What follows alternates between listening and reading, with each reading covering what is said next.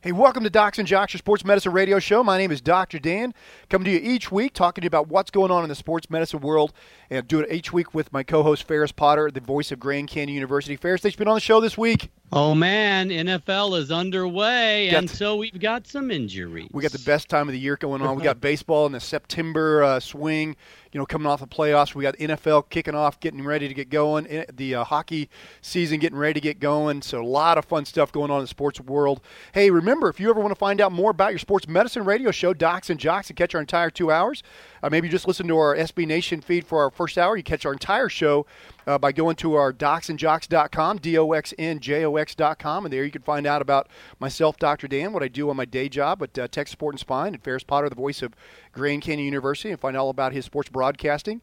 But basically, we come from the deep in the heart of Texas here at our Docs and Jocks radio studio and talk about what's going on in the sports medicine world. We're going to be doing that this week with Russ Ortiz. And if you don't remember him, he was a great baseball player, pitcher, who won a College World Series with Oklahoma. Then he became an 18-game winner in his rookie year with the Giants. He won 21 games and led the National League in wins in 2003 and played with two of the very, very best teams in the National League during that time frame, the San Francisco Giants, who remember played the Los Angeles Angels of Anaheim in the 2002 World Series. And then he also played with the Atlanta Braves as quite a good pitching staff, Ferris, with Tom Glavine, Greg Maddux, John Schmoltz. So Russ Ortiz. You're okay. Russ was your counterpart, was a sports broadcaster, with the WAC college baseball playoffs last year. So you know him very well. Be fun talking to him. And he's a great guy. Great stories, too, man. And he runs a great organization called Second Guy Golf, which we'll ask him about that as well, which helps a lot of charitable organizations, not only in the Arizona area, but all across the nation. They're going to have on young Mr. Caleb Munton. And if you ever listen to Docs and Jocks, we've talked about my son Caleb. He is a young baseball player. We're going to be talking with him and his strength and conditioning coach, Tag Deuce, who played on the number one ranked team in the nation, Dallas Baptist Patriots, back when he played with them in college. He was now a certified strength and conditioning coach. We'll be talking to him about how you do off-season training in baseball and all that goes with that. So you won't want to miss Docs and Jocks both hours. Remember, you can always listen to us at docsandjocks.com or listen to us on our iTunes podcast, Docs and Jocks. We'll be right back with more of your sports medicine radio show, Docs and Jocks. Hey, welcome back to Docs and Jocks, your sports medicine radio show. Great to have you tuning in this week and every week. Remember, you can ask us your question if you'd like to at docsandjocks.com. Just contact us there and email us your question. I'll try and get you on our sports medicine radio show here. Joined each week by Ferris Potter, the voice of Grand Canyon University. And Ferris, I thought we'd jump into the biggest sports medicine injury news segment all week long, man. If you watched it and you and I were texting back and forth, along with our producer Hawk, who we were talking about Aaron Rodgers and how this may stamp his one of the greatest, if not his greatest, quarterback Mount Rushmore pose possible when he came back in this game this week when they were down 22-10 to the Chicago Bears. He gets injured in the first half. He then comes back in the fourth quarter, in the beginning of the fourth quarter, and he leads the Green Bay Packers past the Chicago Bears 23-22 on a last-second theatrics on one leg. The injury is called a knee sprain. If you know, listen to Docs and Jocks, knee sprain means nothing. It's not really even a diagnosis. It just means you have some type of injury about the knee. Usually sprain is associated with a ligament injury. It's been reported that he has a medial collateral ligament sprain, which is the ligament on the inside of the knee that allows your knee to kind of, if you're standing knock-kneed, that position is called genu valgus, and that stress motion through that is what puts stress on your medial collateral ligament. Aaron Rodgers comes back in, and just you could feel the entire stadium change when Aaron Rodgers came back, and you're like, can he do it? You and I, Ferris, are both Arizona Cardinal fans. We saw him do this to our Cardinals in the playoffs a couple years ago. Cardinals, he tied the game in the last second on a Hail Mary. Cardinals came back and won it. But did you feel the momentum change when Aaron Rodgers came back in that game, and did you really think it was possible for him to do it again? Yes, absolutely. I mean, it was such, when he just walked out there and started loosening up, and it was funny because he was just looking at guys just nodding his head, and you're like, oh man, he's going to beat these guys. Yes. Like, he's going to win this. He's going to win this game. On one leg. You just knew it was going to happen. Yeah. One of the reasons that Aaron Rodgers is so amazing is that he is so mobile. And so I thought, well, maybe, man, if he can't move around, because he was really pretty stiff-legged, he wasn't really wanting to put a lot of weight on that left leg. I thought, well, maybe if he's not mobile, they can get to him, especially with Khalil Mack doing his thing over there now with the Chicago Bears, who came over from the Raiders just recently, and he was just tearing him up in the first half. I thought with him not being able to run and Khalil Mack rushing him from that side, maybe that would make a difference. But suddenly Aaron Rodgers became the greatest pocket quarterback of all time. You know, Ronald Reagan once said a rising tide lifts all ships, and he was talking about the economy, right? Yeah. Okay. Right. But Aaron Rodgers, that's what leaders do, right? I mean, everybody played so much better when he walked out on the field. I mean, they didn't touch him until he scrambled that one time. Yeah. And receivers were making moves. Guys were making blocks. He just lifted everybody's spirits. It actually, honestly, had he not gotten hurt, they might have lost that game because Chicago was playing great, you know? But, yeah, he just lifted everybody. But it's weird. There's only a few people like that, but you just realize, oh, he's going to win the game. He's going to get the ball back. And that's why when it was 3rd and 1 and they went for the end zone, Chicago, for the knockout, and they didn't go for it on 4th and 1, I was like, why are you giving him the ball back? Just win it or lose it right here. Yes. Yeah, and it was reminiscent of one of the greatest. I was thinking back, has there ever been an injury where a guy came back during one game that gave a team that big a lift? And it took me back, and then if you're young and listen to the show, there was the New York Knicks had a guy named Willis Reed, who was one of the greatest players the New York Knicks ever had, and they were playing the Boston Celtics back in their heyday, and it was Game 7 of the NBA Finals. And Willis Reed, the best player, had been injured and not playing because he had a partially torn quadriceps muscle, and so he wasn't expected to come back for Game 7. The Knicks were on the ropes. The Celtics were going to win this game. They just felt everything was the Celtics. So the game starting, Willis Reed doesn't even come out for the warm-ups. All of a sudden, out of the locker room, you see Willis Reed coming out with this huge strapped-on brace. You see him walking out of the court, and everything changed. I mean, Madison Square Garden just goes nuts. I mean, and now you could feel the momentum switch to the Knicks.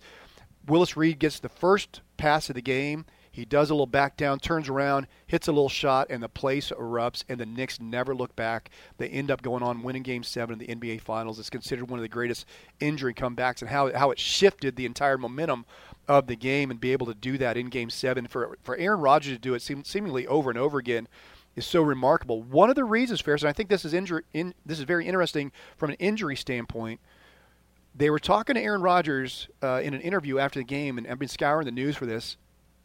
He says the reason he was able to function so well on one leg is in high school, he tore his anterior cruciate ligament. He ruptured the ligament, the big ligament in the knee, and even after he had the surgery to repair it or reconstruct it, he still felt pain in the knee.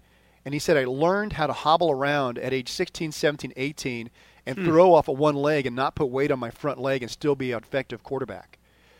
And then he said he had a scope of his knee because it had hurt him so long. He had a scope of his knee a couple years ago, an arthroscopy. Scope is short for arthroscopy, which is basically a clean-out procedure of your knee where they go in with a little camera. They go in with a little portal that puts fluid in the knee so you can see water in the knee. And they go in with a little instrument and like a little shaver, and they can shave off a torn meniscus. They can clean out any floating bone spurs called osteophytes. So we call them joint mice. You can take all that out of the knee and you clean it up. And he said, his knee wasn't hurting, and so he was more mobile. But I thought it was very, very interesting the fact that he said one of the reasons I could do what I did in that game was because I had done that before when I was in high school, and I learned how to throw off of one leg. Does that make sense to you, Ferris, that he was able to do that? Yeah, I mean, I just think he was able to do it because he's the greatest quarterback that's ever played the game. I mean, I seriously, you texted me that during the game. I mean, there's a lot of great quarterbacks, but when he just does stuff seemingly by himself, that's not taking anything away. I mean, Cobb made a great catch and run. Yeah, I mean, right. Guys were blocking. I mean, look, it's a game of everybody, but yeah, it was. I felt bad. I had buddies who are Bears fans. What gets lost in it is I thought Mitchell Trubisky played well in the first half, and then he actually they got kicked back on their heels with Rodgers. He actually had a nice drive down there toward the end of the game and almost iced it, just missed a guy in the end zone, and then they kicked the field goal, gave him the ball back. But except Trubisky did have a bear fumble in there. Remember? A bear butt fumble, I think we'd call it. Because remember he had the butt fumble? Not like the Mark Sanchez butt fumble, but he butt fumbled against one of his guys, so they're calling it the bear butt fumble now. But so explain this to me, okay? He makes a fumble like that. There are guys who make mistakes, and other teams capitalize them.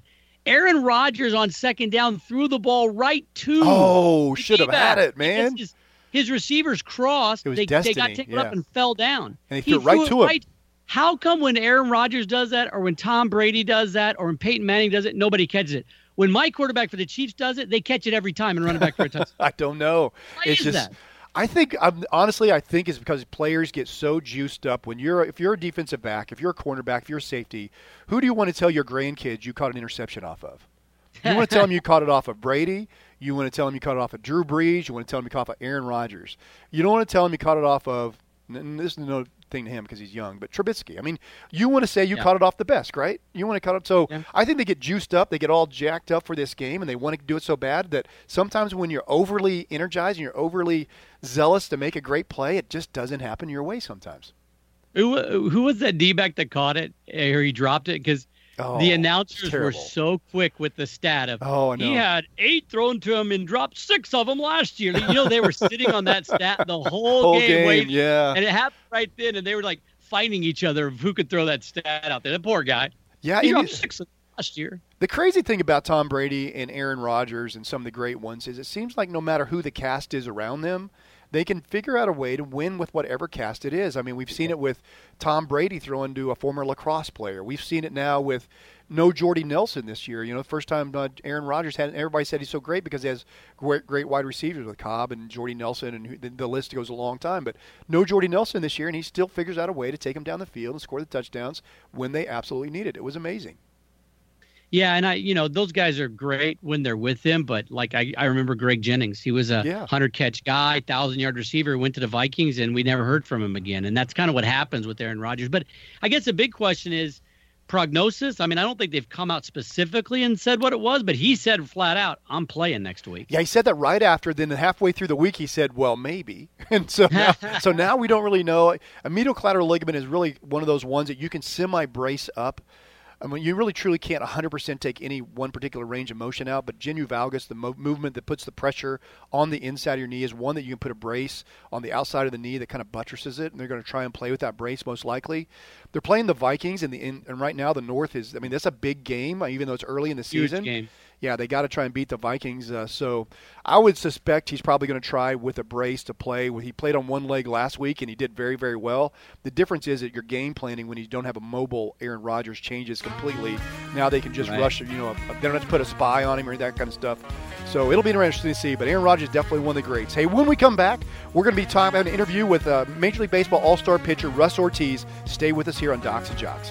Welcome back to Docs and Jocks, your sports medicine radio show. My name is Dr. Dan, longtime sports medicine physician, coming to you from inside the Docs and Jocks radio studio here deep in the heart of Texas, joined each week by my co-host, Ferris Potter, the voice for Grand Canyon University.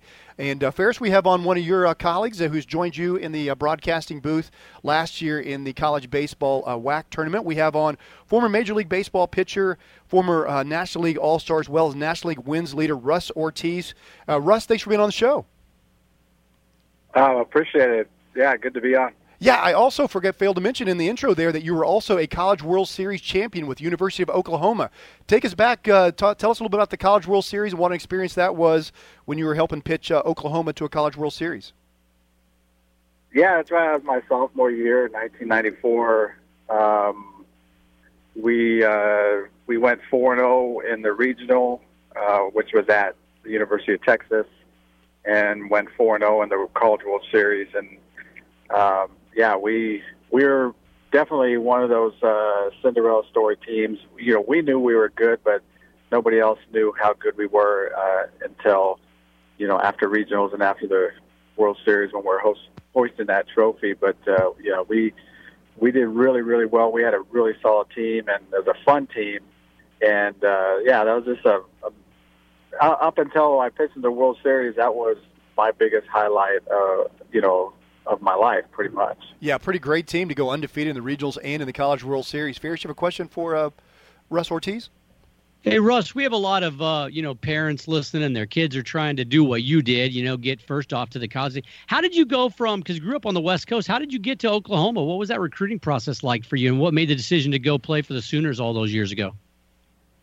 Well, my pitching coach in high school, he pitched he was a pitching coach in college at Pepperdine before he got to our school, and so he knew the coaches at Cal State Fullerton at that time who ended up being the coaches at Oklahoma.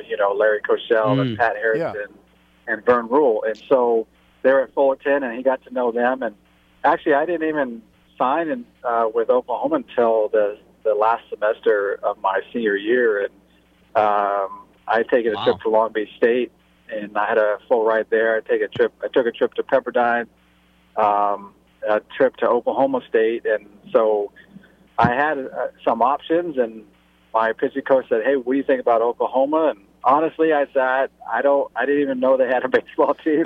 I never heard anything about them. Yeah, I never heard anything about them. And he told me about the coaches there, and he said, "I think you should check it out." And yeah, next thing you know, I went, visited, talked to the coaches. I thought having Vern Rule as a pitching coach, would be awesome. And so it was definitely the right decision. Well, let's fast forward a little bit. You get drafted by the San Francisco Giants and end up playing for probably the two premier National League teams, the best in the National League for those years that you played.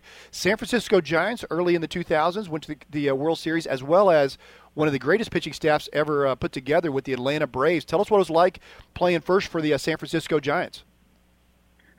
Yeah, I had a really, really good my first 7 years in the big leagues, and not only with the organizations but with the managers and pitching coaches and teammates. And it was a lot of fun. I mean, for me to be able to make the opening day roster in '98 and be I think at that time the youngest guy on the team, just kind of watching everybody and just learning and being able to see where I needed to get to in order to stay in the big leagues a long time. So two great organizations. They're a little different. One, Giants are very family oriented. The Braves are very business oriented, but they expect the same things on the field. Once you're in the clubhouse and the dugout, on the field, they expect you to get the job done, work hard, and win. And so that's what I love. That's how I was groomed in high school and college, and so it wasn't a big deal for me. That was right up my alley, and so I just did everything I could to pick everybody's brain and kind of follow their lead early on, and then actually try to be a leader once I got some time under my belt. Hey, we're talking to Russ Ortiz here, former Major League Baseball pitcher with the Giants and the Braves, All-Star as well. Ferris, you have a question for Russ? Yeah, Russ, those two organizations, obviously organizationally great, great GMs, great team presidents, owners, all that stuff. But, man, two of the best pitching coaches in maybe the history of baseball, and Dave Righetti and Leo Mazzoni. I know you can't synthesize all of it, but what did you learn from those guys and were able to make the jump from pitching NCAA Division I into the big leagues? Well, I think with Rags, with the Giants, I mean, he talked to us about, it was amazing.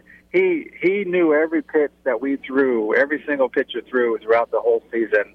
It was pretty remarkable.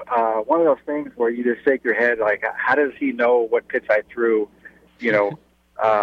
7 games ago in this one situation? But that's what he had. And so we would talk about during his career, like, there was just no fear of making a mistake, no fear of failure, all that. And it was just getting after it and being smart about it. And so with Rags, he was always just constantly just, kind of preaching, don't be afraid to make a mistake.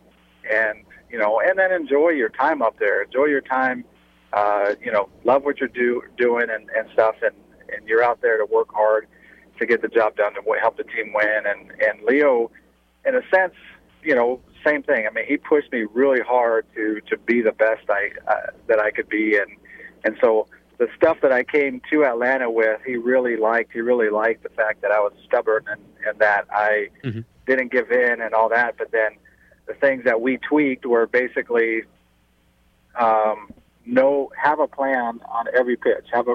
Make sure that every pitch has a purpose.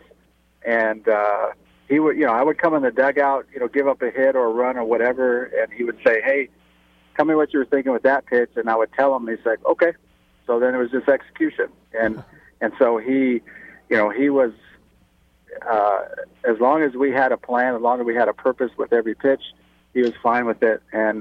But he always preached execution, a well-executed pitch is better than anything, and especially a well-located fastball is the best pitch in baseball. Right. And so that's what I learned. I learned from Leo is just trying to get ahead early, especially, with a down and away fastball.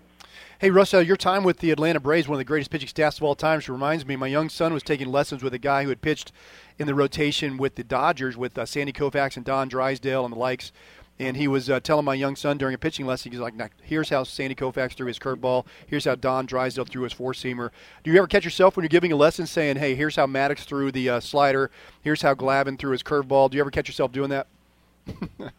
Oh, well, first of all, Maddox never showed anybody how he threw pitches. That was kind of the one thing. It was like, he never really I never really saw him show anybody like how he holds the ball and how he throws pitches and stuff. And wow. It's just kind of one of those things that I think he just kept to himself. He was fun to watch. I mean, he's a great guy, great teammate, fun to watch, and obviously, arguably one of the best ever lived. But I mean, the things that he did with the ball is just like, look, Maddox did stuff like this, like hardly anybody can do anything like that. So I don't ever try to preach that. It just, the thing for me is especially with telling little kids, it's like, look, just throw the ball at the plate. When you're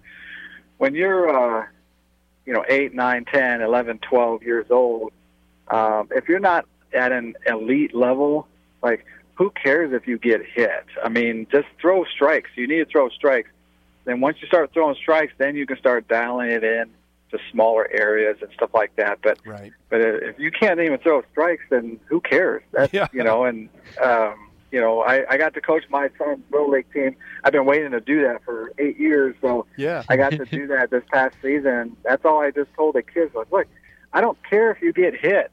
I don't care if they hit every single pitch you throw up there. I said, I just want you to throw strikes. And because I believe that if they threw strikes, kids that are 8 and 9 years old, they're not going to hit everyone, and then they'll start seeing outs and all that. And then, they're not walking everybody, but I think a lot of times people put too much emphasis on strikeouts and stuff, at such a young age and ERAs and all that stuff. And, it's just, they're out there to have fun and learn. And so learn how to throw strikes. Like I said, Leo said, hey, down away first pitch fastball is the best pitch you can have. And there's stats to back that up. Hey, I want to Russ, go ahead. Go ahead first. Most important question with Glavine, Maddox, you, who's the best golfer of that crew? When you guys in your foursome, who's the best golfer? John Smoltz is the best golfer by far. So I've never played with Glavine. He was gone. He went to the Mets when I got there. Okay. But I heard he's second in line, and I would say I was pretty on par with Maddox. He may be a little bit better than me before, but now I'd like to I would say that, I'm probably second or third on that line. Yeah. We'll put you in there. We'll slide you in second. Hey, I want to say thank you, Russ, for coming on Docs and Jocks. I also want to give a big shout-out to your Two Guys Golf organization, man. If you ever buy golf apparel, his organization is raising money for numerous great charities. Couldn't be a better thing. Two Guys Golf. Go check it out. And, Russ, thanks for being on Docs and Jocks. Yeah, thanks. Yeah. Hey, we'll have to have you on again real soon, man. We'd love to have you come on and just talk a whole segment about, just basically pitching mechanics of what you did in your career to make yourself not only a College World Series champ, but a National League All-Star. Won 21 games, was a National League wins champion of 2003. Thanks for being on the show. We'll be right back with more Docs and Jocks after a short commercial break.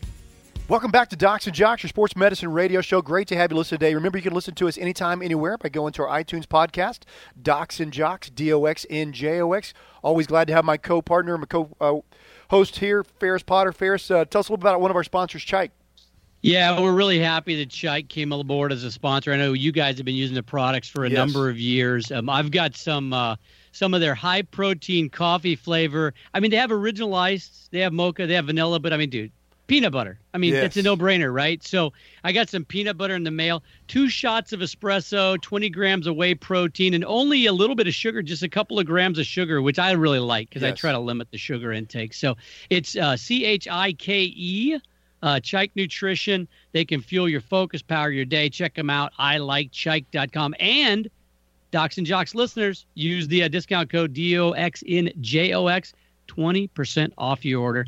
Chike Nutrition, check it out, man. I know you've used it for quite a while, right, Dr. Dan? I know your kids used it. Hawk uses it. Yeah, I call my boy Caleb Munton, who's coming on the show later on, talk a little baseball training.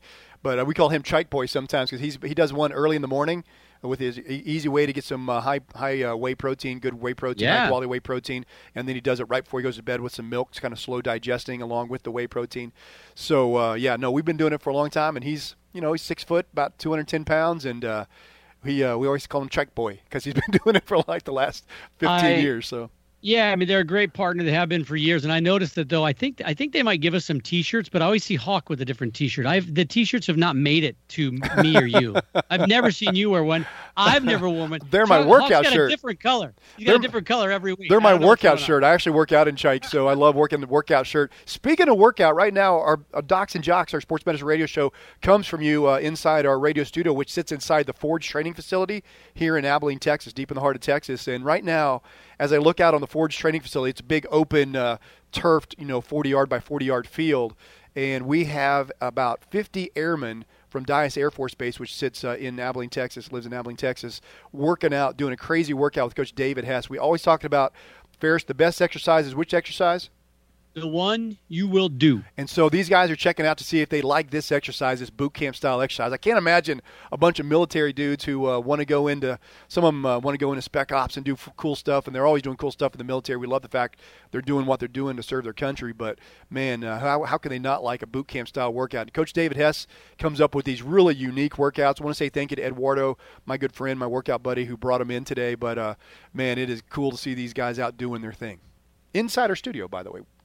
Yeah, I would imagine those guys are going to get a little competitive, and I'd imagine that Coach Hess is going to encourage that. He's got a little crazy going on there. He's got a little crazy. He gets a little intense. Our other coaches, Colton Razoo, we got Say, we got Tag Deuce, we got Jess. All the coaches here at inside the Forge Abilene doing their crazy thing right now. Man. But Tag Deuce, you get a little crazy. He also runs our board, engineering board, during the show, and you like to get a little competitive, don't you, at times? Absolutely. Yeah, he's been on the radio show and getting ready to come on. That does make in the it second fun, hour. Right? You like doing that, doing a little competition with your workout. You know what? There was a guy named Peter Schnell. He was an exercise physiologist. I've used this study many times, but it was one of the ones that stood out to me. And if you're going to continue exercising for a long period of time, you got to pick something you enjoy doing. And so when we say the best type of exercise is the one you will do, is absolutely you find the exercise that you enjoy doing. You're more likely to stick with it. If you do it with a group of like-minded people, whether that's an accountability partner, if you work out with your spouse, if you work out with a friend, I just know when I was training for a triathlon, there were mornings when I was waking up and I was like, I don't want to go for a cold swim this morning. But I knew my buddy, Dr. Tim Melton, was going to be out there waiting on me, and I knew I was going to go do it if he was doing it. So if you have a group or somehow an accountability group that keeps you going in the day, every day, and then if you reward yourself, and my reward was doing some type of competitive activity that I knew there was something in the future I was training for, and that was my reward. It was my Pavlov dog moment. I knew that I had something out there that I wanted to reach, and I wanted to get that goal, and I wanted to have that, that training moment mean something, and that's what I did. It's different for everybody. My wife, when she works out, if she likes to buy, a new workout outfit or a new dress or something, if she's training, then that's how she rewards herself. But it's different for everybody. But those are the things that will keep you exercising. So, find out what it is you'll enjoy doing. Do with some like-minded people if you have the ability to do that. Ferris does it in P90X. He's way more self-disciplined than I am. He does it out in his garage every morning and every day and does it faithfully wherever he's at. That's the great thing about P90X, by the way. I can't transport the Forge with me to another facility, though Coach Hess will write me some great workouts. P90X, you can take it with you anywhere you go. You've done it in New York. You've done it, out in California. You've done it out in Arizona where you live, so you can take it anywhere. But that's a good self-discipline if you can do it yourself like Ferris does. But guys like you are a little bit few and far between. Well, and I think in this day and age, too, there's so many different types of people putting out good workouts. And we've also learned, too, some high-intensity stuff. You don't have to work out for an hour at a time. I mean, you can, but if you've only got 20 minutes in between or 15, 30 minutes, whatever, in between meetings or whatever, and you're in a hotel. I mean, when we go on the road with GCU and stuff, it's kind of fun sometimes. If you just literally, if you're on a hotel that's at least got 3 or 4 floors and you just run up and down stairs, and you run to the top, and then you do like sit-ups and push-ups, and you walk down and run to the top again. You get a good workout doing stuff like that. Absolutely. You don't even have to go to the gym, you know? Yeah. So there's so many workouts out there, burpees anything you can do. But you're right. It's just pick something you enjoy, and just start doing it. We had Coach Sam Shields on the show one time. He was talking about the greatest football game ever played against, it was John Paul Tyler versus John Tyler. And I forget all the teams that played, but it's the greatest football game ever. Sam Shields was the coach in it, and he came on our show. But I was with Coach Shields when he was coaching at Hardin-Simmons University, and we were traveling up in Minnesota, and we were staying at this hotel. And I noticed when we were going in the hotel, we were staying right next to this pretty sheer mountain-looking area. And so when you walk out of the hotel, the mountain face is kind of right there. And so I'm walking out of the hotel. I was training for a marathon or a triathlon at the time, actually, and I was going to go do my early morning run. So I'm waking up, and it's like, I don't know, like 6 o'clock because the team had to be somewhere at 7. We had to be then eating. And so I was trying to get my workout in early, and I'm walking out of the hotel at 6 a.m. It's just turning in, it's just dawn. And Coach Shields is walking in, and he has like a twig stuck in his one ear, and he has some leaves on the other, and he's kind of scratched up on his arms. And Coach Shields at that time he was close to 70 years old. I said, Coach Shields, what are you doing, man? What are you walking in from the dark? Where you been? He goes, I just climbed that mountain. I'm like, what? He had literally scaled the side of this like sheer, like almost like mountainous just drop off. He had climbed that in the dark, and that was what he did. So if you have an excuse, whatever the excuse is, we've talked to blind long snappers here. We've talked to people who have lost appendages. We've talked to people who have all kinds of crazy disabilities that didn't think they should be able to do what they did, or people told them they couldn't do what they did. Coach Shields is 70 years old and just climbed the side of a mountain. And I remember going out to my run that morning thinking, if Coach Shields has enough willpower to get up on game day at 5 a.m. to go climb the side of a mountain at almost 70 years of age, I can go out here and train my lazy rear end to go out and do a triathlon and do my swim and my run. And I did, and I felt better about it. So always find inspiration from anybody out there, and that's how you do it. There's always great stories. Yeah, I know we're doing the Mental Strength Minute with Tracy, the lovely Tracy Munton, later on at the end of this one. But, do you find, too, people say it all the time, even if you're down, we all have those moments where we don't feel great, we're down, we're depressed, whatever. If you go do a workout of any kind, it actually, to me, it jumpstarts everything else. And so you will feel better mentally, spiritually, everything. To me, if you just go do something, get active, get moving. Yeah, that's scientifically proven. You trigger parts of your brain that give you these runners, or not runners, it's called a runner's high, but you trigger endorphins being released. It's parts of your brain that give you like this feeling, almost like a high. Some people call it almost like a spiritual moment when you exercise. It's your amygdala is the part of your brain that releases some of those endorphins. So scientifically proven that you get a rush or a buzz from exercise, and that's what you're talking about. You just feel better. So they looked at people who exercise, and they found that they had much less incidence of depression than those who were non-exercisers. It was almost like taking like an antidepressant type pill. I'm not saying you should get off your antidepressants if you're on them, but I'm just saying if you wanted to do things that help you feel in a better mood and lift your mood, routine, regular exercise that you enjoy doing and you enjoy doing with others, or you enjoy, rewarding yourself, that is a very positive thing you can do for your mood. And definitely there's a mental side of exercise that is a very, very positive. Not only the physical changes in your body you're at as you adapt, but also your brain adapts to that as well. I can ask you this now, Ferris. You've been doing P90X for a long period of time, and there's almost like part of you now that says if you don't do that, you feel awkward, you don't feel as well, and you look forward to it at some point in time. Do you not? Oh, yeah. It gets the day. I do it in the morning because I know I'll get it done. But, there's rest days in there for P90X. And I'm typically on those rest days, I'm like, I feel like I should be doing something. I want to go do something, So I'll throw something else in there. But, you get in a rhythm of doing it. Like you said, it doesn't have to be P90X. It doesn't have to be a group training thing, just anything. But something you like. For a while there when running was big, I was like, I got to go out and run a couple of miles every day. And I hate running. I know. So guess what happened? I'd do it twice, and then I wouldn't do it anymore. And I'd feel bad about myself. So don't do something you don't like doing. Try it out. If you don't like it, try something else. And even if you have a reason that you can't do certain things, maybe I'm thinking of, I recently I cracked a little bone in my foot, so I can't do certain running activities. So I've been modifying it. So I've been doing more strength training and those types of things, and I can do upper extremity type cardiovascular type exercise to get my heart rate up a bit. So everybody has a reason. There's something, whether it's knee arthritis or whether it's a bad back. It doesn't mean you stop altogether. It just means you modify it. I think, though, I mean, one common thing, and you can correct me if I'm wrong because you're the expert in this, we would probably encourage everybody to do in any type of workout you do have some sort of strength training. It's good to lift something. Mark Sisson, who I like, the Primal nutrition guy, he talks about lifting heavy things. It's good to throw in a little bit of lifting and a little bit of strength training, not just a bunch of cardio and stuff. Yeah, and obviously we always encourage everybody to seek their own sports medicine physician or their own personal physician. Make sure if you do have limitations, check with them first. But yes, resistance training is a big part of what you really gain the most benefit of what you're looking for when you do that type of training. Cardiovascular training, and just so Ferris and I were talking to make sure we're all on the same page, aerobic activity is what increases your heart rate, and it's really, really good for your heart. What strength training does is it gives you better balance, better athleticism, more strength. So if you're elderly and you're really wanting to improve your ability to get out of bed at night and not fall, having good core strength and having good strength is a very, very, very beneficial. In fact, I've talked to a lot of friends of mine who do exercise physiology as a profession, and they say that if you walked into an assisted living facility that has senior citizens, it probably should be look more like a weight room than it should a treadmill room, because they really say the benefits that most elderly are looking for are really found in resistance training.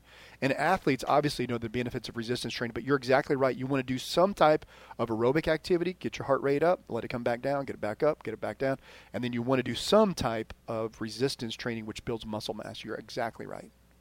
And what'd you say that the part of the brain that that helps give you the kind of runner says the amygdala? Amygdala, yeah. You release endorphins from your amygdala. So I'm always looking for cool names for dogs. So I think my next dog is going to be named Amygdala. Amygdala. That's kind of a cool name, yeah. Right? Endorphins. So, yeah. Here, Amygdala. Here, boy. Yeah, exactly. Yeah. Or endorphin, man. Just call him Endo. That's a good name. Short. Oh, Boom. That's even better. Hey, you're looking for a nickname. Endo. You want me to be an endorphin? Because we bring a lot of happiness to people's lives here. So, yeah, you'll release a lot of great things when you exercise. A lot of good things in your hormonal system happen when you are doing good exercise. Speaking of good things coming on, we're having on Tracy Munton here. She's going to come up and she's going to do our Mental Strength Minute. The Edge Mental Strength is a great place to go. You can go to docsandjocks.com, click on the Edge Mental Strength icon, and it takes you to a free evaluation that you can do, and she'll get back with you and find out how you deal with those things. So Tracy Munton with the Mental Strength Minute. Athletes hear a lot about the importance of being a team player and putting the team first. Sadly, though, it seems many athletes do not understand this concept.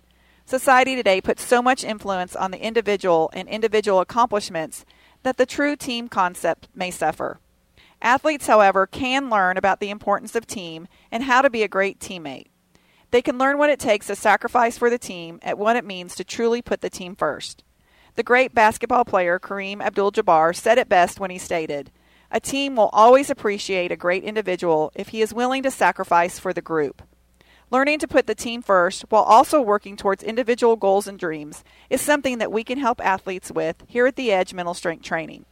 If you or an athlete you know are interested in learning more about this, you can contact us by clicking on our link at docsandjocks.com. This has been your Mental Strength Minute. Hey, welcome back to Docs and Jocks. I want to say thank you to all our SB Nation listeners, man. It's been a great show for you guys. Hey, if you ever want to catch our second hour of our show, you can do so by going to either our iTunes podcast, Docs and Jocks, DOXNJOX, or you can go to our website, docsandjocks.com, DOXNJOX.com, and listen to our show that way as well. Hey, I want to say thank you to our guest we had on, Russ Ortiz, former Major League Baseball player with the San Francisco Giants and Atlanta Braves. I want to give a big shout-out to his Second Guy Golf. Remember, you can look at that golf apparel, which all the proceeds of that go to great charities. You can go onto this website, 2ggapparel.com. That's 2ggapparel.com. And anything you purchase from Second Guy Golf, it goes to straight to their charitable golf proceeds. So I want to say thank you to Russ, not only coming on, but also doing great things, what he's doing with Second Guy Golf. Hey, Ferris, been a great show so far. I thought we could close with a couple of quick hits here as far as what's going on in the sports medicine news. Been some big injuries, obviously. Big Ben Roethlisberger looks like he's going to be back playing. He actually practiced today with the Pittsburgh Steelers. His elbow was injured during last game. But Big Ben's one of those guys, man. He can have a lot of injuries. It's going to take a lot to keep that dude down, man. He is a big guy. He holds the ball a long time, so he gets hit a lot. But he seems always, like he said, he always comes back and he plays hurt really well. Yeah, absolutely. And then we got the Atlanta Falcons. Devontae Freeman is questionable with a knee injury. We now have Marcus Mariota, the Tennessee Titans quarterback, and it looks like he had an injury to his nerve in his elbow called the ulnar nerve, which made his entire hand go numb, and he had a lost grip strength. And that's what your ulnar nerve does. It supplies about half your hand with sensation and gives you grip strength. So I would think he's going to be questionable just because it is a nerve injury. A couple of big retirements this week. We have Ryan Howard, who 38-year-old first baseman for the Phillies, multiple three-time All-Star, as well as David Wright, the third baseman for the New York Mets, who was a seven-time All-Star. Both of those guys announced their retirements in big part, Ferris, due to what?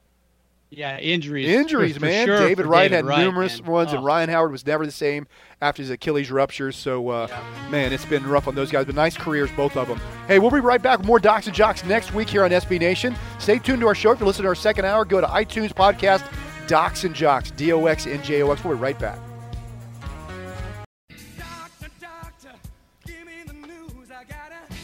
Hey, welcome back to Docs and Jocks, your sports medicine radio show. My name is Dr. Dan, longtime sports medicine physician with Texas Sports Spine. Joined each week with my co-host, Ferris Potter, the sports broadcaster for Grand Canyon University. Man, great to have you part of our show. Remember, you can catch our show anytime, anywhere by going to our iTunes podcast, Docs and Jocks, DOXNJOX. Hey, Ferris, I thought we'd jump in the second hour, just jump right into a big story in the news right now. Shohei Ohtani, and you and I were talking about this last week. Now the question is becoming, because of his ulnar collateral ligament and his soon-to-be Tommy John surgery, he is going to miss all the 2019 season with regards to any kind of throwing. They are now debating, based on what has been released by what the Angels are talking about, whether or not they wish to continue to make him in 2020 a starting pitcher once a week, or do they go to a relief pitcher situation where he throws about 6 innings instead of 6 innings as a starter, throws 6 innings as a reliever all throughout the week. And so the question is it harder on your elbow to throw 6 hours of lower intensity pitching 6 innings of lower intensity pitching as a starter, or 6 innings of higher intensity pitching as a closer? My thought is, because you spread it out, even though you spread it out, I still think when you're throwing as hard as you can right off the bat, and you're throwing, maybe you got to get the out and you got to go hard intensity, I think relief pitching, if he does relieve 3 times a week like they're talking about, 6 innings, maybe 2 innings 3 times a week, I think that would actually, in a weird way, be harder than once a week as a starter. Because what they've been doing is they've been giving him the day off of hitting before and after. So he misses 3 days of hitting, but then he has those 3 days to both get ready, pitch, and then recover. I think reliever would actually be harder.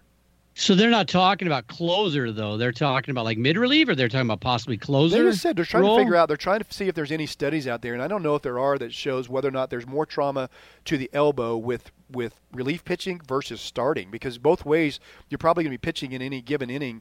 Any given week you're going to be pitching about 6 innings.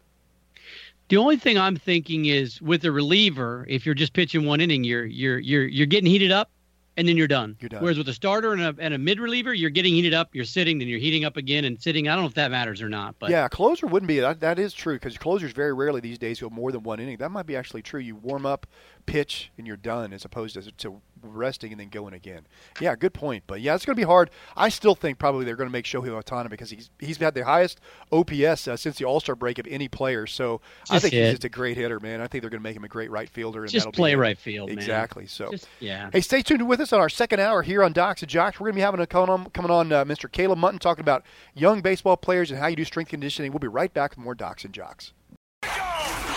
You're listening to Docs and Jocks, brought to you in part by West Texas Neurosurgery, Abilene Tech, and Sports Clips. Touchdown. Now back to more Docs and Jocks with Dr. Dan and Ferris. Hey, welcome back to Docs and Jocks, your sports medicine radio show. Man, it's great to have you join us today. Man, if you ever want to join us anytime, anywhere, you can do so by going to docsandjocks.com. Find out all about our show there as well, DOXNJOX. Hear all about our great sponsors like Chike Nutrition, First Financial, Firehouse Subs, Buffalo Wild Wings. Man, we want to say thank you to all our wonderful sponsors.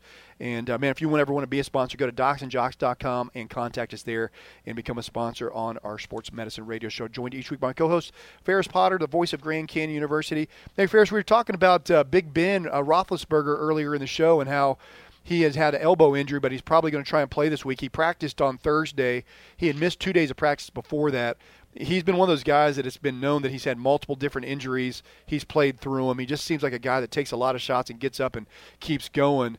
And now he is back. But I think the bigger sports medicine story with the Pittsburgh Steelers last week was the fact that you had James Conner, who we highlighted here on the show last week, who had come through Hodgkin's lymphoma with the University of Pitt, where he played his undergraduate at.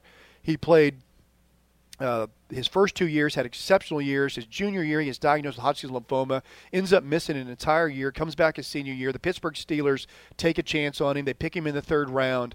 He gets a starting chance because of Le'Veon Bell's his staying out because of contract and contract issues and money issues.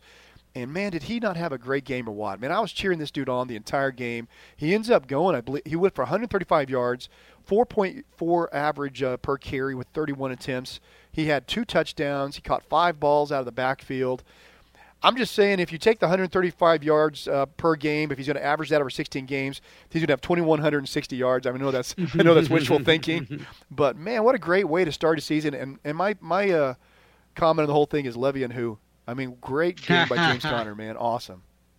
Well, I mean, we always talk about quarterbacks, and we go, "Oh, that guy's a system quarterback." That guy, but we hardly ever do it with running backs, and. Maybe they've got a great offensive line. They've got a great system, and maybe that's why Le'Veon Bell is so good. Maybe you put him, in a different system that doesn't have great offensive line, and maybe he's not so good. So maybe he got a little exposed here. It'll be interesting to see if he's now telling his agent, dude, we're back. Come on, we got to go. This guy's going to take my job. But if I'm Pittsburgh, you've already paid the guy. He's not getting paid now. I mean, I don't know. Maybe he's not going to sign long-term. Maybe you go all in on Conner and you cut this guy because you've already paid him his signing bonus and all that stuff. I don't know if you do that or not. But, I mean, I was rooting for him, number one, because it's a great story, and you always want guys like that to win. But there was a part of me that wanted to stick it to Le'Veon Bell just because I don't like the guy. I don't like his attitude. I don't like the way he carries himself. I don't like a lot about him, personally. He's a great running back, but just not really feeling his vibe, I guess is the best way to say it. So I was happy that Conner did so well. I know, man. He's 135 yards as your opening game as a rookie, man. That's just got to be something else. And don't you know his family who has been with him through all this? This is a guy who had record-setting years to start off his college career at Pitt. He thought he was going to go pro for sure, and then you have to see it all disappear, and you think, oh, it's done. Forget about playing football. What about just life, man? So they just have him go all the way through chemotherapy, and he loses weight and he gets smaller and he, comes back and he does a great, next year at Pitt, and then they get drafted. I mean, talk about the lows and the highs, man. He probably never thought he was going to ever see a football field again, and then to be able to do what he did, I'm just very, very proud of him. But you're right, man. The Steelers, though, if they get Big Ben healthy, get James Conner doing his thing, I know it was somewhat embarrassing probably for them to tie the Browns, but let's face it. This is not the Cleveland Browns of the last 5 years. This team, Cleveland Browns, got a little bit behind them. This is my Cleveland Browns. Over the offseason, I was so distraught with my Chiefs and Andy Reid, who I still know what Andy Reid's all about. So I know exactly how the Chiefs are going to end their season, even though they had that big win over the Chargers. So I said, I'm going to take the Browns as my team. And I really liked what we were doing. I'm going to call them we now. I liked what we were doing. I don't understand why we drafted Baker Mayfield because I do like Tyrod Taylor, but I like the Browns. I think they are moving the right direction. I think there might be a little changing of the guard going on here with Cleveland. They got Mayfield who's not even playing yet, but the Browns, like you said, it ain't your dad's Browns for the last years where they were just a rollover, 2-3 win team at the most. Yeah, I think the AFC North is wide open, man. You got the Bengals winning a big one last night, so who knows where that's going to happen. So it's pretty open. There's a lot of good games going on right now, so yeah. Yeah, I'm going to say right now before we get to it, I'm just going to go ahead and tell you what's going to happen. The Chiefs are going to look great. They're going to look like one of the best teams in the AFC. They're going to win 11 games. They're going to host a first-round playoff in Arrowhead, and they're going to lose. He's a little bitter. If you don't know, right Ferris is a little bitter over the years with Andy Reid and his Kansas City Chiefs, but you never know what's going to happen. They got some good things going on with the Chiefs right now. They got to admit there are a few good things going their way, and you got to be a little bit happy about guys like Mahomes and those guys. Dude, they're the most exciting regular season team in football. I love them in the regular season. I have no doubts. It's going to be a lot of fun. Yeah. So anyway, got that going on. And then obviously the NFL with all the different injuries going on right now is very, very interesting. But I want to give a big shout-out to Ole Miss and Phil Longo. Remember Phil Longo? We had him on the show here, the offensive coordinator.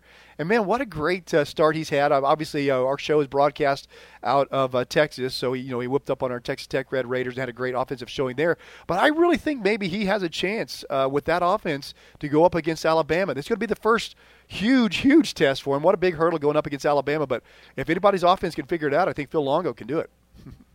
Yeah, that's cool. We got some karma going there, so I'm liking that. We're going to take full credit for every success they have the rest of this year because we had him on. But when we interviewed him, we just thought he was such a solid dude, man. Yeah. I mean, you could tell he had his head on right. He's excited. He could get guys fired up, but he could also be calm. So I don't think you're going to see any panic in Phil Longo going up against Alabama. Now, can they pull it off?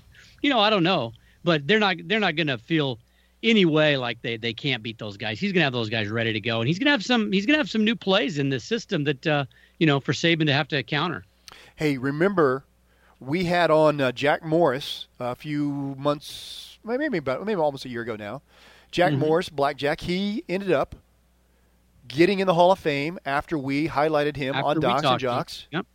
We had on Darren Woodson for the Dallas Cowboys, who deserved to be in every Ring of Honor, but throughout football, and he made the Dallas Cowboys Ring of Honor.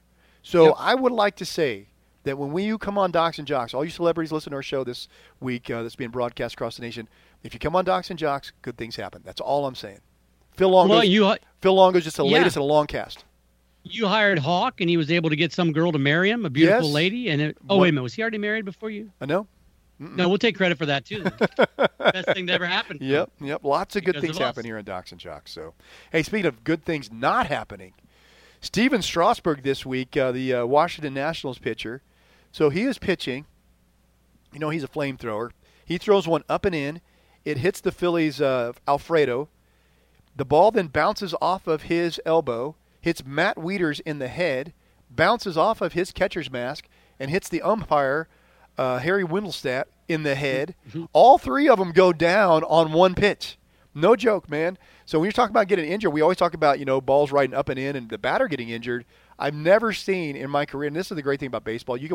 Ferris and I have watched thousands of games. Ferris is a baseball broadcaster, and he and I both love baseball. I don't know if I've ever seen one foul ball take out all three guys at the plate ever. Have you ever seen that? I've never seen it. It's like that Seinfeld episode with the magic loogie with Keith Hernandez spitting and hitting Kramer. Yeah. Absolutely. So I'd never seen it before. That's hilarious. Yeah, no, it hit all three of them. It rode up and in. It bounced off Alfredo, hits Wieters in the head, bounces off of his mask or helmet, and then hits the umpire square in the face on his face mask, and they all go down. So, well, I say hilarious, but they were all okay, right? They were all okay. Yeah, absolutely. Alfredo took his base, and then that's a great thing. Hey, the other thing is, if you can, man, I still don't understand why we don't wear the mask in front of the helmet. But the other thing is, if they allow you in baseball to wear the elbow shield on your arm that's facing the pitcher, and they allow you to wear the guard, I just say, why wouldn't you?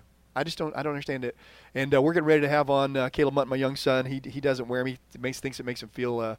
And the other thing is, when you're constantly taking gear on and off too, it's kind of a hassle because catchers are taking it on and off all the time. Yeah. You got to go find it out of your bag and all that stuff. But anything that would give you protection from a ball being a hard projectile coming at you at 90 miles an hour, I think it's worthwhile to put something in front of you in it. Pitchers won't like it because they like that threat of going up and in and you getting that. Remember Bonds used to hang that Barry thing Bonds out over and he had the whole guard is like, who cares? Like had a whole armored shield on the side of his body. Pitchers did not like that. Hey, when we're going to be coming back, we're going to be talking to Tag Deuce, strength and conditioning coach who's training young baseball players like young Mr. Caleb Munton. We'll have him on, talk about all that and more here on Docs and Jocks Sports Medicine Radio Show.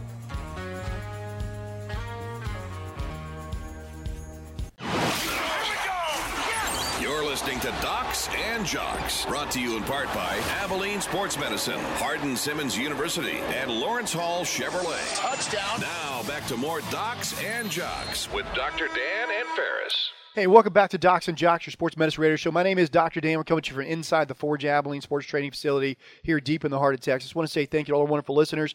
Also want to say thank you to my co-host each week, Ferris Potter, for being a great part of the show. Hey, Ferris, we're very honored to have on. We've talked about Caleb Munton and Tag Deuce numerous times. We've had Tag Deuce on the show a couple of times. We've talked about Caleb over the years. In fact, I get accused of talking about him all the time because, you use my sports analogies, my sports medicine analogies a lot of times come down to my personal experiences. So I talk about my daughters and their volleyball experience. I talk about Caleb and his baseball. So I thought it'd be fun to have him come on with Tag Deuce, who is his strength and conditioning coach here at a Forge Abilene, where they do baseball training, and have them talk about how you train for baseball. So Caleb, thanks for being on Docs and Jocks. Yeah, it's nice to finally be on. I've listened to so many episodes. It's weird actually being on now. Being on, yeah. So Caleb, just give you a little of his background. He's a senior high school baseball player at Wiley High School, where Wiley's won 2-time state champions with Caleb, who's their catcher. He's also a Texas State commit, Texas State University. We've had on their great coaches, Coach Ty Harrington and Steve Trout have been on Docs and Jocks. He's been a 4A state tournament team inductee. He's also a 4A district offensive MVP, 4A newcomer of the year, also an Under Armour baseball factory preseason All-American. And then we have on Tag Deuce. Tag is a previous Dallas Baptist University baseball player where they were ranked number 1 in the nation. He was their starting right fielder. His brother, Matt Deuce, and he have both been on. Matt plays for the St. Louis Cardinals organization. So let's start with you, Tag. So when people ask me a lot of times, they'll say, hey, what does Caleb do to train to get ready for baseball? And you're his strength and conditioning coach. You're a certified strength and conditioning coach. What do you do with baseball players that is maybe a little bit different than what you would do for just a general athlete or maybe a football player or basketball player? Yeah, well, baseball is very specific. Just kind of your general athletes, you kind of just work on, say, like your bilateral exercises like squat, deadlift, just to kind of maximize lower body, upper body strength. Baseball specific, the big key with baseball is longevity. Working on, your core strength, working on how your scapular muscles work, your shoulder, keeping your shoulder healthy. Basically working on rotational power.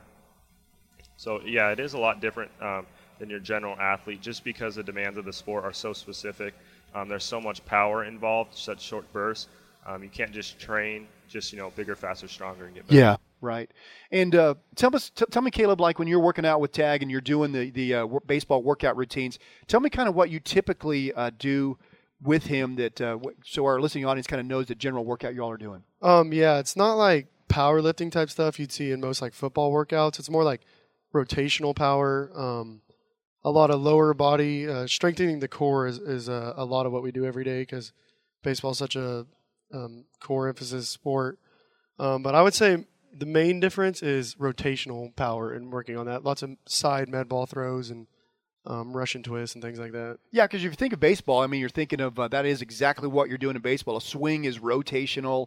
A throw is rotational to a point. So all those same things. Tag, talk to us a difference about you want to be powerful, but you want to still be explosive. How do those two things join together in a conditioning program for a baseball player? Well, I think the big thing for baseball is everything kind of starts with the core.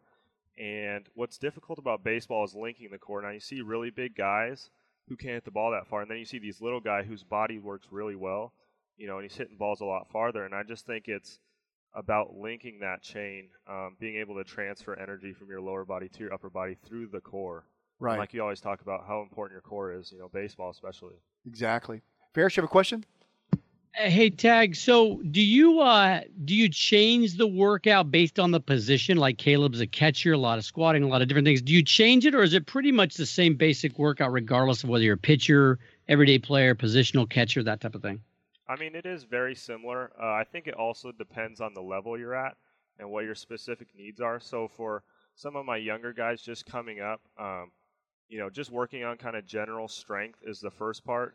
Staying away from heavy overhead pressing, of course, would make it more baseball specific. Whereas Caleb, being a little bit more advanced, pretty much a college athlete right now, we're being, working outside the sagittal plane, working more frontal, working more rotational power, but also lower body explosiveness because he's a catcher. So right. Working on kind of plyometrics, working on, kneeling, jumping up, then box jumping, working on lower body explosiveness. That's specific to his position. Yeah, we need to get some of those posted maybe on our Docs and Jocks Instagram where he's kneeling down, Caleb is, on his knees, and he jumps up onto the box. So, yeah, Ferris. Hey, Caleb, so your dad and I came from this era where baseball players weren't supposed to work out because they would get muscle bound. We're supposed to lift weights. And a guy named Lance Parrish and Brian Downing, both catchers, started working out, and people are like, oh, it's going to ruin you. How do you think, as you've gotten, deeper in this process, I mean, you're getting ready to go to college in a year or two, how has weightlifting and strength training helped develop you as an athlete and as a baseball player? A huge thing is stamina, being able to go longer, deeper into innings and not tire out, being able to have the same intensity all the way through the game. And just baseball is a lot of your swing and mechanics, but if you can add strength and core strength and rotational power to that swing, you're going to get a lot more out of your swing. So, in a weird way, catching in high school, you'll catch a lot more on an individual day sometimes. Maybe not as many games in a week, but sometimes, Caleb, give us your longest day. This year, third round of playoffs, we go out of town. It's a 3-hour drive to Iowa Park. We play into extra innings. We play 8 innings that night. I caught all 8. The next day, we come back. It's a 10 in the morning game. We play the first inning. I catch 75 pitches. Our pitchers can't throw strikes. And I probably catch about 130 pitches in that game alone. They won that one, so we had to go to game 3, and I caught another 7 innings that game. So what Caleb doesn't tell you too is the night game, the very first game, he didn't like the way he was hitting at the plate. So when he got home at like 1 o'clock in the morning, he said, "Dad, let's go out to the barn. I got to work on some things." And so we went out and worked on a few things that night at 1 o'clock in the morning. By the way, his first at bat the next game, what did you do, Caleb? Home run to dead center. I'm just telling you, it worked. So yeah, so you got to be able to put in the time. Hey, so when you hit home runs like that, Caleb, as you're rounding the bases, do you say thank you to Tag for all the workouts? Yeah, I give him a wave from second base. 2 fingers for deuce that you hold up, as you round? Yeah, no, Tag is his idol, though. There's no question about that. But, hey, Caleb, talk about all the other – so you do physical training. You do working out with Tag, strength conditioning. But talk about some of the other things that maybe people don't understand that goes into a young baseball player's workouts these days. Yeah, Ferris and I, we just grew up playing. So talk to him about maybe the mental side of things, nutrition, all the other things you do. Yeah, nutrition's a huge deal. Keeping my diet good. Tag also helps me with that. He keeps me honest to that. And then I do vision training every day after workout. I use Visual Edge, and then I go to a Abilene optometrist, and we really work on depth perception and convergence, which is as an object gets closer to you, being able to focus in on that object. So it's a noticeable difference after I've been doing vision training for a while. I can see the ball a lot better. I can see the spin of the laces a lot better. And then one other aspect of it is mental training. I've worked with a lot of different people, and just having that mental toughness of not letting a bad day let that define who you are, and just staying strong. And your mom is a certified she is. In that helps a lot. mental strength specialist too. So his dad's a sports medicine doctor. His mom's dude. You get done with the game. That ride home is that poor kid beat up for everything on that ride home. I just want to tell you, everything I've ever given advice to parents on about youth sports is because I have screwed it up. Mainly with my daughters, and as you go, your next kids, you get a little bit better. You just screw up your oldest one, and then you go down. So Caleb's have some of that benefit, but yeah. When they say don't talk about the game on the ride home, I'm like, oh, dang, sorry, Caleb. Let's break it down, baby. Yeah, so you work with Tag on strength conditioning. Tag, talk about your transition and how you going through it yourself. You going from playing baseball in Arizona out at Grand Canyon University in high school and Grand Canyon University, and going and playing at Dallas Baptist University at the time, the number 1 ranked team in the nation. Tell about that transition from going from one level to the next and how you've helped use that and prepare Caleb for Texas State. Yeah, definitely. Well, going from high school to college, I didn't really have a strength coach, and so I was just kind of winging it every time I'd go in the weight room.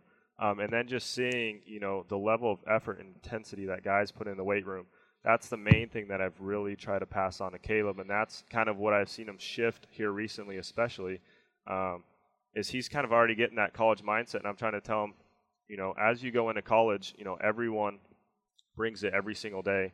And, and that's a big thing with strength training as well. You can go in and work out and get this work done, but as the levels get more and more, as you get higher up, you have to bring a different type of intensity each day in order to, make that leap.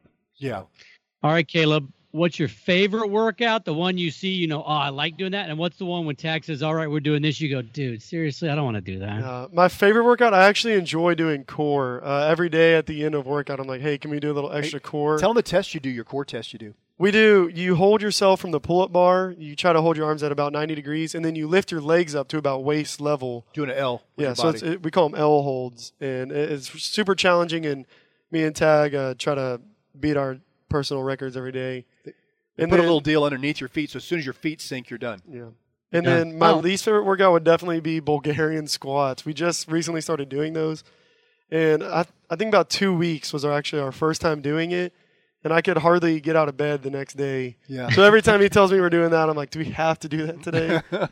Yeah, he was walking to breakfast like, oh, my gosh, I can't feel my legs. So, That's yeah, awesome. But, man, if you ever want to come check it out and see if it might be the place, if you're in this area, Tag Deuce works out of the Forge Abilene. He works with Scotty Sanchez with the Forge Baseball Academy, and you can just go to theforgeabilene.com and figure out how to do that. But I want to say thanks to Tag Deuce for all the great time you put in with all these young kids, man. You've worked with the entire Cooper baseball team, worked with kids like Caleb and Dash Albus and Tyler Spears, a lot of great kids that have come through this system. Zach Smith is from a few years back.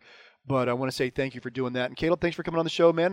You've listened to it your entire life. Yeah. Now you've been part of it, man. I want to say thank you for coming on the show. Yeah, thank you. All right. Hey, we're right back with more Docs and Jocks, your sports medicine radio show. We'll be talking more about what's going on in the sports medicine news. Also, remember, we'd love to have you as one of our guests as well. If you just call us at docsandjocks.com and let us know your email, your question, we can do that. We'll be right back. You're listening to Docs and Jocks, brought to you in part by Joe Walker State Farm Insurance, Visual Edge, and Texas Sport and Spine. Touchdown. Now back to more Docs and Jocks with Dr. Dan and Ferris. Hey, welcome back to Docs and Jocks, Sports Medicine Radio Show. Great to have you join us today. Hey, remember, if you ever want to check out our show and listen to our entire show anytime, anywhere, you can do so by going to docsandjocks.com or our iTunes podcast, Docs and Jocks, DOXNJOX. I want to say thank you to all our wonderful sponsors, including Lawrence Hall Chevrolet and all the great things they've done here on our show. Hey, Ferris, enjoyed that last interview. I think if you haven't been around, let's say you grew up in the 70s, 80s, and you haven't been around sports in any real way, shape, or form, the landscape has changed where, you see kids like Caleb Munton, who's an 18-year-old, he's working hard in high school, like really doing off-season training and really doing training all year round for his sport. That is definitely something different than what we grew up watching and seeing for sure. Well, yeah, I mean, and it's taken a while. I mean, Tag even mentioned when he was in high school, they didn't have a strength training there. They didn't have anything specific for that, And, his dad was a great baseball player, but I mean, you guys just pounded weights at GCU when you got there. But in high school, it was just kind of like lift like a football player. And, even on some of your recruiting trips, even still now, you've talked to some strength coaches like, oh, we just lift like football players. Yes. It's like, so it is changing. Everybody knows you need to work out and lift, but that specialization is still a little rare at the high school level. So what you guys are doing there at the Forge is significant for those kids in that general area, for sure. Yeah, if I had a young one that was going through baseball training and I really wanted him to get next level, I'd get them with Scotty Sanchez and Tag Deuce and do the baseball training they do, but also do the sport-specific activities. Tag has, and Caleb mentioned the Bulgarian squats. I didn't tell you what that is, but I thought I'd try and explain it. So they get a trap bar, and they have the weights loaded on the 45s on both sides, So instead of doing a squat where you're bent forward, you'd hurt your back, you're going straight up with it. And then you also, and Tag could get this right if I'm doing these right, but the trap bar squats, you're just going straight up, and then the Bulgarian squats, you're going straight down. But especially with the trap bar ones, you're exploding as well. So Bulgarian, you're holding a weight in a bar in front of you, so you're holding it at your chest level. You do a squat with one leg, and your back leg is on a box, and you're basically doing a one-legged squat, but you're doing it with explosive weight. Does that make sense? Yeah, where is your leg on a box behind you? Behind you, so almost like a like a split squat, but with weights, and then you're going for power. And you're exploding with power. Those Bulgarians, what are they thinking? I know they always do the weird stuff, and then the trap bar squats, they just explode straight up with it, with the trap bar loaded. So you're not doing it like a slow lift, because remember, catchers want to get up quick, right? When they want to explode to go to second base, they're staying low, but they're doing it quick. They're exploding up from their catcher squat quickly. So they try and mimic those types of movements. Same with a medicine ball throw. You're doing that rotational spin. You're not doing it slow. You're doing it fast because that's what you want to do in baseball. trap bar? Is that the one you stand inside of it? Uh-huh. It goes around? Yeah. Yeah, it looks like a square, but it has the weights are on the side. The slide-ons for the weights are on the outside of that. So as you go down and grab it, you're grabbing down the sides of your knees, basically, and you're just going straight up. You're trying to prevent that heavy forward loading like you see sometimes when you do heavy weights, squats overhead and those kind of things.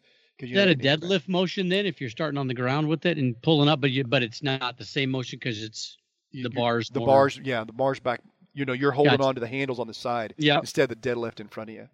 So anyway, those are all kinds of things, just explosive weight training with rotational movements that try and closely mimic baseball, but get you to do heavy weight and you're doing resistance training with it. So, I'll tell you, I mean, like I said, back in the day, it really was Lance Parrish and Brian Downing who started lifting weights and getting big, and everybody was like, dude, you're going to ruin your careers, Well, let me take you back to the one generation before that. That was Mike Compton, who we've had here on the radio show. Mike Compton was a catching coordinator for the Phillies and the Reds, and he caught in the big leagues, and he was a smaller size catcher. Compy, I think, was like 5'9", weighed he got himself up to 200 by lifting weights. He said, with my small frame, I had to pack on some muscle or I wasn't going to be able to make it through a major league season. So he was big into weight training, and they used to give him a hard time about it. They told him he was going to ruin himself. And then next thing you know, he starts working with other catchers. And like you said, the Brian Downey's and Lance Parrish, and now we see everybody doing it. You're exactly right. But that was a good interview we had with Mike Compton where he talked about the very beginning stages of weight training in baseball. Yeah, and there's always those outliers out there, right, that do it. But, your superstars just weren't. I mean, George Brett didn't touch a weight, until he was well into his career. And then it was like, oh, I got to start doing something so I can keep playing, Those guys, I mean, Ozzie Smith, the Lou Brocks, they just went out and did their thing, They didn't work out. Yeah. But the days of stealing bases versus hitting long balls have definitely switched. We now see more long ball hitters, and you better be able. What does Corey Aldridge say? Nobody pays me to hit ground balls; they pay me to hit home runs, or something like that effect. But yeah, you want to get the ball in the air and you want to get it out. You got to be powerful to do that. Yeah, I will say another interesting thing that would be great to talk to Tag at some point in the future about too is, I mean, the differences between prepping, off-season training, like we talked about, and then the in season, because you got to still do something to keep your fitness and your strength up, but you're also playing 162 games at the major league level. In college, you're playing 60 games in sometimes you're playing 5 games a week, and you're not used to that really coming right out of high school. But you still got to work out. But if you do the same workout, you might be blitzed for the game. So there is a difference in how you train during the season, I would imagine. But that'd be good to talk about too. Hey, let's talk about the NFL for a little bit here. We see that the Patriots, who have gone 8-0 in the Tom Brady era against the Jacksonville Jaguars, they are this week. It's going to be the Jags running back, Leonard Fournette. He is now questionable due to a hamstring injury, and the coach said it's going to be a day-to-day decision. But I think this is going to be a great game. We've been a lot of talk about Gronkowski. Somebody said he's overrated. Always the same old nonsense they always say. But it's going to be an interesting game. But Tom Brady's 8-0 against the Jags, man. It's going to be interesting to see. Yeah, I think if you listen to this podcast on Monday, he'll be 9-0. But that'd be my guess, especially if they don't have Leonard Fournette. Yes, big injury right there, man. If they don't have that guy running, and remember, hamstrings are tough, man. Hamstrings are one of those injuries that when they occur. I always say, if you're a sports medicine physician, if you could invent a way to make ankle sprains and hamstring injuries get better faster, you would be a multi-millionaire. I'm just telling you, man. We've come up with all different ways to try and improve it, but there's just ways it seems like hamstring injuries don't get better faster than they used to, and ankle sprains just seem to like they both of those things linger. They're going to be about the same amount of time no matter what you do. We know that if you get the swelling out of an ankle injury faster, it can get better quicker, but it's a tough go. But if you have a hamstring strain as a running back, good luck, man. Oh, geez. I think the actual timeline for an ankle injury, you can get better, but the actual timeline for an ankle injury to ever get back to normal is never. I know. Like ankle injuries seem to 10 years later, your ankle still doesn't rotate quite as far as it did. It just, once those things go, it's like, all right, you're limited a bit for the rest of your life. And the reason is an ankle injury, actually what an ankle sprain is, it's a ligamentous injury, and a ligament is what holds one bone to another bone. So when you sprain that ligament, it stretches it out. So it truly does give you more play. It's never quite as tight as it used to be. So the next time you go to roll it, boom, it rolls even further, a little faster before you feel it, and then it goes even further. So we call it ankle instability that happens over time when you have a really, really bad ankle. But, yeah, and you nailed it, Ferris. That's actually given a name because of it happens so frequently that once you have an ankle injury, it rolls into the next ankle injury. The number one predictor of having an ankle injury is having had an ankle injury before. So it's that bad. They actually give it a name. That's interesting, and it seems that way. That's just it's a tough one, and that, like you said, the hamstring ones. That kind of makes you beg the question: okay, do we rest a guy? Do we keep resting him, or do we just kind of try to play through it, because it might not get better, even if you rest him 4, 5, 6 weeks? It'll get better, obviously, but if he tweaks it again, might as well just try to play on it if at all possible. Exactly. Hey, speaking of trying to play on, David Wright, I mentioned earlier that he decided to retire. Remember, David Wright was the all-star third baseman for the New York Mets. He was their captain for the last several years. He's their longest tenured player, 7 all-star games, 2 gold gloves, and he decided that he is going to go ahead and call it quits. And the reason is he had cervical stenosis in the spine, which in your neck, your spinal cord has a canal that it runs down through, a ring, basically, a bony ring. Then it runs down through that. And in some players, for different reasons, the spinal cord will get crimped, whether that's the disc in the front of that canal pushing back. We call that disc protrusions, bulges, herniations. Or you can get joint arthritis in the back of the neck. That, remember, when your joints get knuckly from arthritis, they get bigger. And so as they get bigger in the neck, that canal gets smaller because it makes up the back of the ring. All those things together combine to make a smaller canal. And some people are just born with smaller canals to start with, so they don't have as much room for the spinal cord. So he had surgery to open up that ring, and he had that surgery done on his neck. Then he had a low back injury. He ended up having a low back surgery to remove a disc herniation he had in his back. And then he had a shoulder surgery to repair a shoulder injury. He felt like he couldn't come back. He had too many injuries. He didn't feel like they were going to get better from where he was, and he decided to hang it up. But they are doing this fair, so I was going to get your take if you think this is pretty cool. He said, I want to come back and play one more game. So the Mets are out of it. They're already, I think, mathematically already hit their magic number, whatever that was, and they've had just a rough year. I think it'll give the Mets a good thing for the fans to kind of latch on to. But September 29th, he's going to come back. He's going to play one more game to tell the fans adios. Pretty cool. Yeah, I think that's awesome. I mean, I was just looking back at his stats when they announced that, and it feels like he's been injured his entire career, but in reality, he had that spread there where 6, 7 all-star games in a row.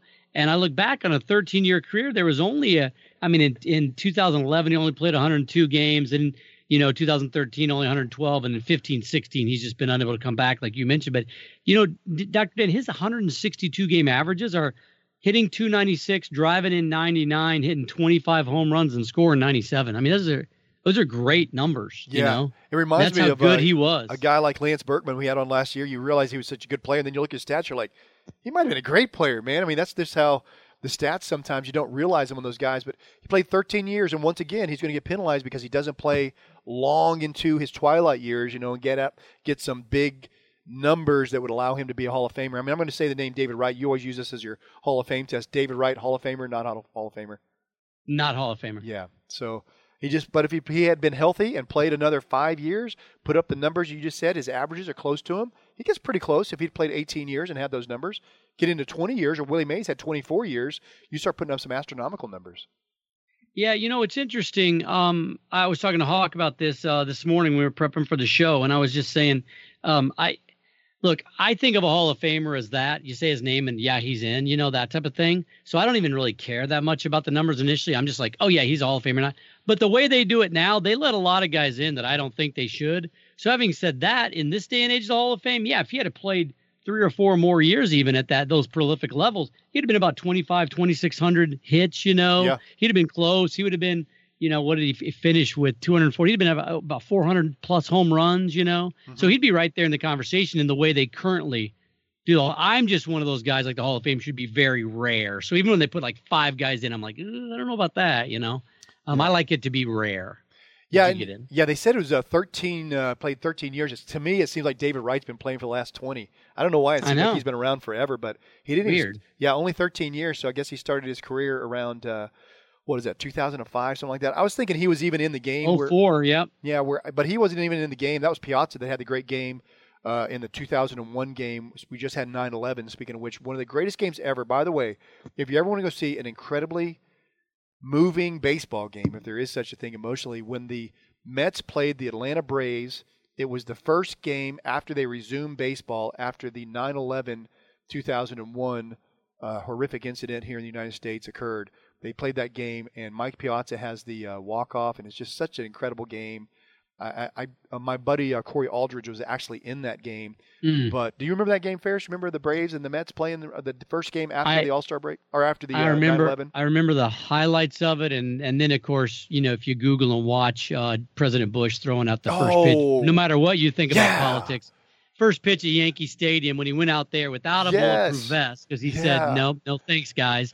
He walks right out there, he stands on the mound, and he fires a strike, and everybody went crazy. Yeah, he said he was talking to Derek Jeter under the thing. He goes, "Don't throw a ball or the fans here will boo you." And sure enough, man, George W. reared back. One of the great moments. No matter what you think of George W., man, he was just a great. Unbelievable. That moment was one of his greatest moments in his president's career. Hey, we'll be right back. More Docs and Jocks after the short commercial break. You're listening to Docs and Jocks, brought to you in part by Buffalo Wild Wings, First Financial Bank, and MDI Abilene. Touchdown. Now back to more Docs and Jocks with Dr. Dan and Ferris. Hey, welcome back to Docs and Jocks on our closing segment here. Man, it's been great having you with us. Every week's a great week for our listeners. Man, I want to say thank you for you guys doing what you do as far as making our podcast one of the fastest growing podcasts out there. Remember, you can go to docsandjocks.com, DOXNJOX.com, and you can follow us and subscribe to us there on our podcast, which is on iTunes or Podcast Arena on SB Nation. Go to podcasts and DOXNJOX. You can also follow us on Twitter, Instagram, or Facebook at Docs and Jocks, DOXNJOX. I want to say thank you to our wonderful guest we had on, Russ Ortiz, former Major League Baseball player, former All-Star, National League wins champ, as well as Tag Deuce and Caleb Munton talking about how you do training in baseball players. Man, been a lot of fun doing that. I want to say thank you to my co-host each week, Ferris Potter. Ferris, been a great show. Yeah, a lot of fun. Don't forget Russ's group 2GG Apparel for Second Guy, Second Gal Golf, and they donate all the proceeds. So great guy. Glad to have him on. He's got so many stories. We should do like a 2-hour-long podcast with him because he's got stories about all those guys. That's kind of what you guys do when you did the WAC tournament, when you guys were broadcasting that last year. It was like basically a 2-hour interview with him, and you're talking about all the days, him pitching with Maddox and those guys? Yeah, he's fun to have as an analyst because he sees things that you don't see. He pitched at the highest level. But then if a game ever gets out of hand, you always wonder, what are guys going to talk about? You just let him tell stories, and you're good to go. Yeah, I didn't bring up the game. He pitched against the Angels in the 2002 World Series. He pitched 6 great innings. He gets pulled in the 6th inning, leading 5-0 after his former high school teammate who played for the Angels got a hit off of him. And he got pulled, and then he was thinking they were going to win it. At the time, they were up 3-2, and they end up, the Angels have a great comeback. Our good friend who's been on the show many times, Tim Salmon, was part of that Angels comeback, and they end up having to come back, and then they end up losing Game 7. But he pitched great in that Game 6. You remember he had gotten lit up his first start in that World Series, and they went back to him, and everyone's like, oh, they should skip him, and Dusty said no. When Dusty pulled him, he gave him the baseball. Yep. Like he gave him the game ball on the mound. And everybody's like, whoa, that probably shouldn't do that. And I'm sure the Angels did not appreciate that one. No.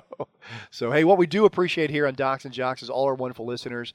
From myself, Dr. Dan, and my co-host, Ferris Potter, we want to say thank you for being great listeners and loyal listeners. Remember, we'd love to have your question. You can do so by going to contact us on docsandjocks.com, DOXNJOX.com, and hit contact us, and you can send us your email and give us your question. Until next week, hey, find out what exercise it is that you will do. The best exercise is the one that you will find out that you do. And until then, we'll see you next week here on Docs and Jocks. So long.